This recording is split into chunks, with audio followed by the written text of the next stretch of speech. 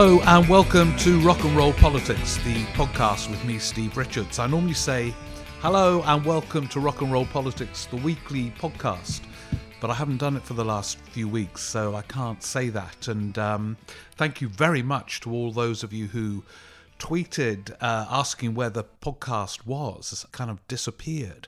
I was thrilled to read the tweets, but it made me feel kind of guilty as well that I wasn't doing the podcast, so I was both thrilled and felt terrible. Anyway, it's back. Sorry, I've been really busy in these crazy times that we are living through, but it's back. Here it is, the weekly podcast. So thank you for waiting. And today I thought I'd look if it's okay with all of you, not that you've got much choice in the matter because you're just listening, you're not in a theatre or stage event where you can influence what happens directly. I think the most significant thing that's happened this week was not the budget, though the budget was interesting in ways that I think will have quite a profound effect on the political debate, much less so on the state of the economy. But the most significant thing I found this week was a news night on, I think it was Tuesday night, where Evan Davis in his last show for Newsnight interviewed George Osborne at length.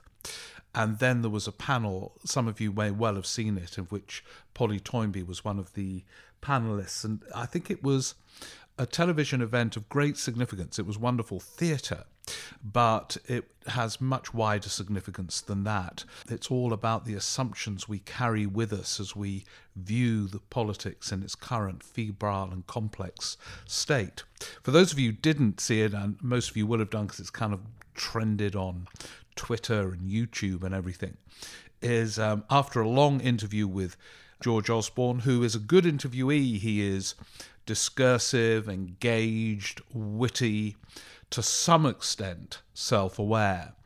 Evan Davis turned to the panel, and he turned first, I think, to Polly Toynbee. And Evan Davis said something really interesting and I think important and illuminating. He said to Polly, probably of this panel, the other panellists were from the sort of Corbynista wing of the Labour Party and UKIP. But Evan Davis said, Polly Toynbee, you are now, given the current events, politically close to George Osborne. An extraordinary question, but I think one that shows quite vividly BBC thinking about politics in a way I'll come on to explain. Polly Toynbee just went for George Osborne. She didn't go for Evan Davis, but went for George Osborne. Provoked, I think, by her wider view of George Osborne's record as a Chancellor, but also by any kind of assumption that because of Brexit, where both Osborne and Polly Toynbee are Remainers, there is a coming together of the two of them politically. And she described him, in my view, absolutely accurately as the most right-wing chancellor in post-war British politics, and one who, for ideological reasons, reconfigured the state. And for absolute right-wing kind of turbocharged Thatcherite ideas, kind of shaped that period between 2010 and 2016. And she kind of described his, what I think she called despicable demonisation of the poor and so on, which was a deliberate act of George Osborne's to the extent that he drove Ian Duncan Smith crazy when Ian Duncan Smith was in charge of welfare policy in that government.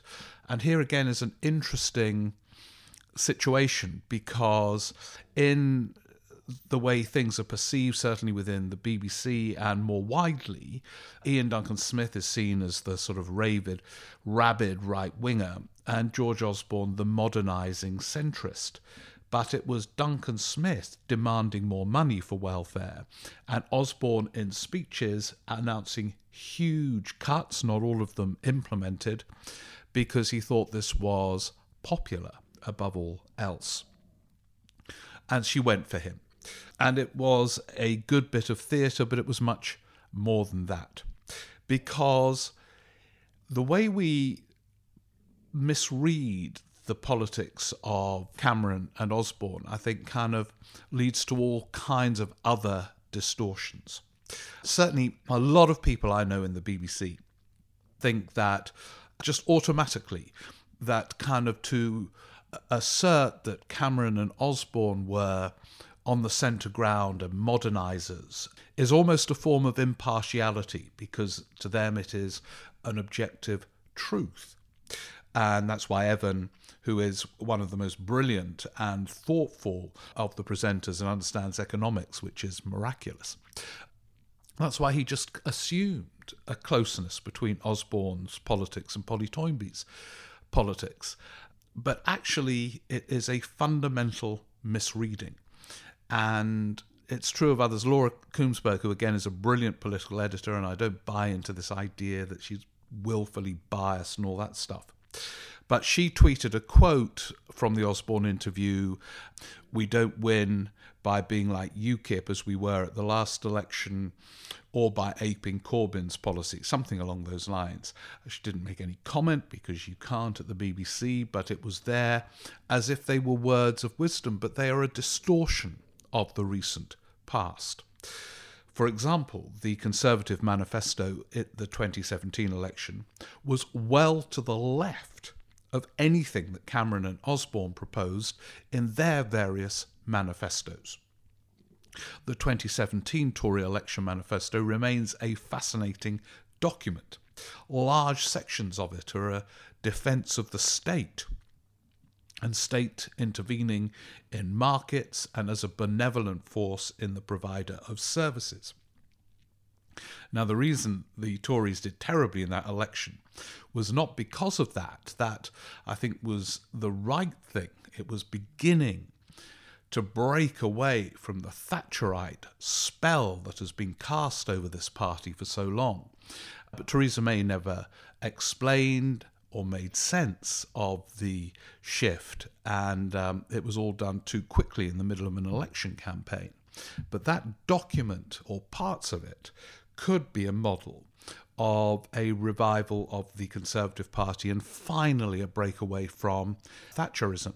So it wasn't, on the whole, a shift to the right, the Tory proposition, or the Theresa May's proposition in 2017. It was a shift to the left. Whereas Cameron and Osborne, who are seen as these modernising one nation centrists within the BBC and at the Times newspaper and elsewhere, and there are close links, I think, between parts of the BBC and parts of the Times newspaper, not least in the former editor James Harding becoming head of news and current affairs. The assumption there is that the Cameron-Osborne thing was to the left and May has moved the Tory party to the right. May is more socially conservative and more a product of a kind of 1950s culture. But some of her thinking about economics and the role of the state move her well to the left of Cameron and Osborne, who were at times utterly committed to Thatcherism, reworked in terms of its presentation. I remember Oliver Letwin describing the whole Cameron project as reheated Thatcherism. And actually his phrase at the beginning of his leadership, clever phrase, "There is such a thing as society, but it's not the same as the state," sounded like a refutation of Thatcher's comment that there's no such thing as society, but it was actually a total endorsement of it, because she was arguing that there were other agencies apart from the state to bind people together. So it was actually as anti-state as Thatcher, while sounding different. And Osborne's decision at the crucial point, the 2008 financial crash, this epoch-changing event, to propose real terms spending cuts in response, was deeply ideological. He was the only mainstream figure from anywhere, actually in the Western world, proposing real terms cuts in response to that crash. The Bush administration pumped money in. Merkel and others, not known to be profligate spenders, agreed to a fiscal stimulus coordinated by Brown and Obama on Obama's glittering honeymoon period. But Osborne and Cameron opted for real-term spending cuts as a proposition. They were in opposition then, but carried it out when they got elected in 2010 with the backing, naively, of Nick Clegg, whose politics was by no means fully formed in terms of being a sophisticated politician. He had been an MP for one parliament. But his liberalism too, in inverted commas, took him well to the right in terms of some elements of economic policy making. Now, these positions can be argued for and justified. I don't agree with them. I think that historians will look back at that period and see it as a disastrous turning point, 2010 to now, and the wrong response to the financial crash.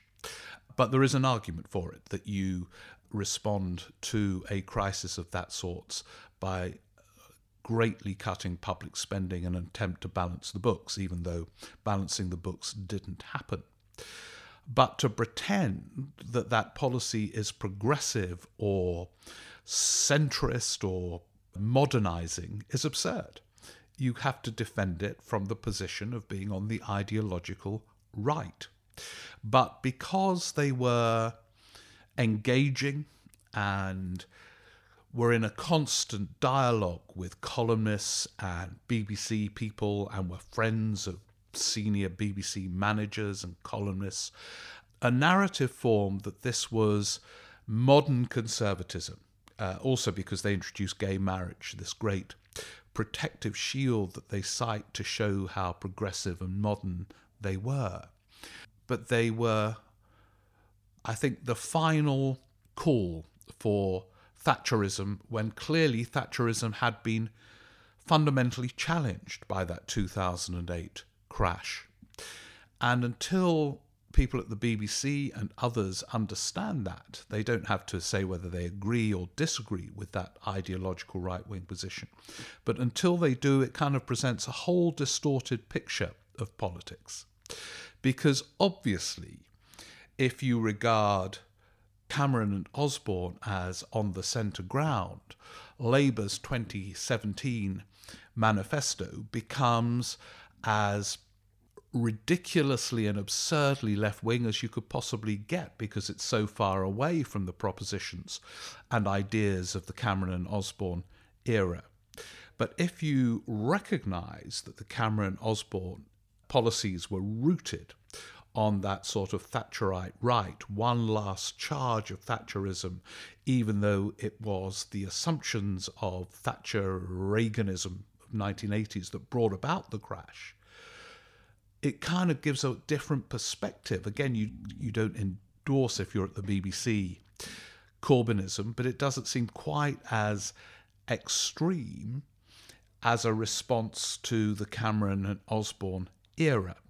And May, too, is placed in a slightly different place. Instead of saying, the Tories have gone way to the right after Cameron and Osborne's noble centrist project, you see that in some respects she is to the left of Cameron and Osborne. Brexit, of course, is a great distortion. It's a project that divides both parties and has allowed some, Evan Davis tweeted in response to some of us who were observing, it was rather curious, that he thought Polly Toynbee and George Osborne would be close. Evan said that, the great dividing line in politics now is open versus closed. This is an echo of the Tony Blair line. It's just not the case. Open versus closed is part of the debate around the European Union, as it has been a debate within parties and between parties for centuries. Corn laws, tariff reform, it's always been around as a subject of contention. But it enables people to assume it's a kind of form of impartiality because it's not left versus right. But all the big central debates remain left versus right. The size of the state, the role of the state, public service reform and how best to deliver them, fiscal conservatism versus a more progressive Keynesian approach to tax and spend, the great and fundamental divide in British general elections for decades. All these place people either on the left or right, and it should be obvious that Polly Toynbee is on the left and George Osborne on the right, and the blurring has distorted politics. So I hope everybody at the BBC and elsewhere watches that exchange, and whether they agree with Osborne or agree with Polly Toynbee, accept that the key divide is left versus right, not this fuzzy, oh, these nice people, they're the kind of modernising centrists. The other interesting element which kind of feeds into this is the budget itself.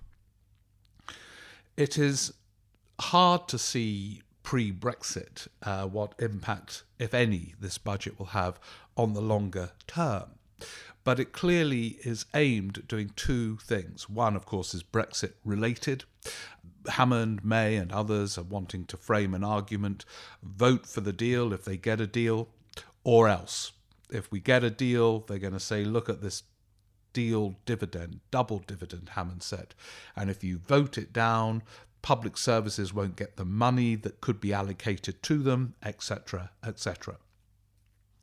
And the other is to attempt to kill off the essence of the Labour attack, that austerity has failed, by declaring, from the Conservative point of view, that austerity is over, it has worked, and now it's time to move on. Now, this is interesting. They had to do it because they weren't ever going to balance the books anyway. One of the other great chutzpah elements of the Tory approach to austerity is that they entered two elections in 2010 and 2015, pledged to balance the books in a parliament. They failed up to 2015, but just made the pledge again at the 2015 election, even though there was absolutely no sign they were going to do it then. But it was a trick that the media danced to, because it then made Labour say, well, what are you going to do about the deficit? And by the way, the framing of the whole deficit argument was too readily accepted by the BBC. I'm not going to go on about the BBC any longer, but I mean, every single political interview was, what are you going to do about the deficit? What are you going to do about the deficit? And the moment the Tories, and this isn't deliberate bias, it's just about what is the fashionable narrative of the moment and following it. The moment the Tories stopped talking about the deficit, which incidentally is as ill-defined as quite a few other terms that are bandied around in politics, from modernisation to weapons of mass destruction. But the moment the government stopped talking about the deficit, it ceased to be a subject of any interview. And suddenly Labour people were under much less pressure to say, oh, well, we'll cut this and we'll cut that, but maybe not as much as them. Mad fantasy set of interviews that took place for about 7 years, because the deficit was not going to be wiped out anyway. But anyway, they've now stopped doing that, and they've therefore, on one level, it appears, blocked off a Labour line of attack, and they have, to some very limited extent, moved on to Labour terrain by putting some more money, nowhere near enough, into the NHS, but not much else. There was a very interesting figure, I think, from the IFS's assessment of the role of the state and the divisions within the state, that pretty soon the NHS will overwhelmingly dominate public spending, and that the other areas where the state should have total or considerable responsibility are just being shrunk, and therefore the private sector will have to move in. And that is a massive imbalance and a huge story. I wonder whether this will change the dynamics of the political argument greatly. The Labour leadership are not good, in fact they're really poor at framing arguments around policies. They announce policies as if the explanation for them are obvious, but actually if the Labour leadership had that kind of framing skill, they would frame their arguments as saying, look, the Brexit referendum talked about control and being left behind and all this kind of thing. Our policies address that. We're going to give people worried about powerlessness at work greater control. We're going to give people greater control in terms of the accountability of railways and so on. But they're useless at framing arguments. But if they were better, I think they could take on quite easily the Conservative attempts to move on to some of their terrain. The other thing is that I always remember Nigel Lawson, after he had ceased to be Chancellor, but he was on the backbenches, and it was in the final phase of the 87 to 92 Parliament, and John Major had become Prime Minister. And Labour was still miles ahead in the polls, but Lawson said the Tories will win the next election because the party that wins the battle of ideas in the end wins elections. Now, it is a huge exaggeration to say Labour is winning the battle of ideas. As I say, partly because they're not very good at framing them. And I think John McDonnell is a brilliant and interesting political figure, but Jeremy Corbyn is largely invisible, and anyway is not a framer of arguments. But there is no doubt that in the battle of ideas, the terrain has moved leftwards since 2015. And as I say, the 2017 Tory manifesto, election manifesto, marked that shift to the left. And here you have a small state Thatcherite like Philip Hammond feeling compelled to highlight the benevolent consequences of state funding and action. That too, I think, marks an interesting shift to the left. Now, if a party of the left is smart and nimble-footed, and the battle of ideas is moving to the left, that should be good news for Labour. But let's see how it all falls out post-Brexit. But the idea that the Conservatives are automatically going to benefit by beginning implicitly to speak some of the language of the left of centre, which has always believed in the benevolent power of the state, even though in the New Labour era they were too scared to talk about the state because of the echoes of the 1970s and so on. How times have changed. There's been a movement back now to analysing what government should do. Now, if they can articulate that with the policies that to go with it, Labour will be in a strong position post-Brexit. But we've got Brexit to come, and that will dominate the next few weeks. And I'm not going to talk about it today because I've started doing the podcast again, and I'm bound to be talking about it quite a lot over the next few weeks. Thank you very much for listening. Some of you very kindly tweeted as well about the series I've just done, which was on the BBC iPlayer, a series of talks about prime ministers we never had, from Rab Butler to the Miliband brothers. There are 9 episodes, Dennis Healey, Michael Heseltine, they're all in there. They're now on YouTube, if you didn't see them, and they are, I think, gradually going off the BBC iPlayer.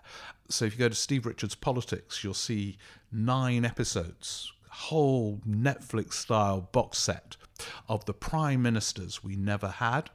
And then there's a series of 6 on modern prime ministers, from Harold Wilson to Theresa May. I think actually it goes up to David Cameron. I'm writing a book and putting Theresa May in as well. I'm writing a book on modern prime ministers and the lessons of leadership, which there are many constant factors in the rise and fall of those prime ministers. And then there's also a series on turning points in modern politics. So there's, if you go to the list section in Steve Richards Politics on YouTube, how many does that make? There are 21 episodes of different talks on various aspects of modern politics, which are unscripted, kind of make them conversational, like this podcast, for good or for bad. So that's that. And the next live Rock and Roll Politics show is at King's Place in London on December the 17th. It's currently sold out, but do check on their website because they get returns, and I think they're going to try and put some more seats in. People are killing for tickets. They're going. It's like Rolling Stones coming back to London again. Tickets are going for thousands. I've become a fantasist. Anyway, look, thank you very much for listening and for your patience, but it's back. Thanks so much for listening to Rock and Roll Politics, the weekly podcast.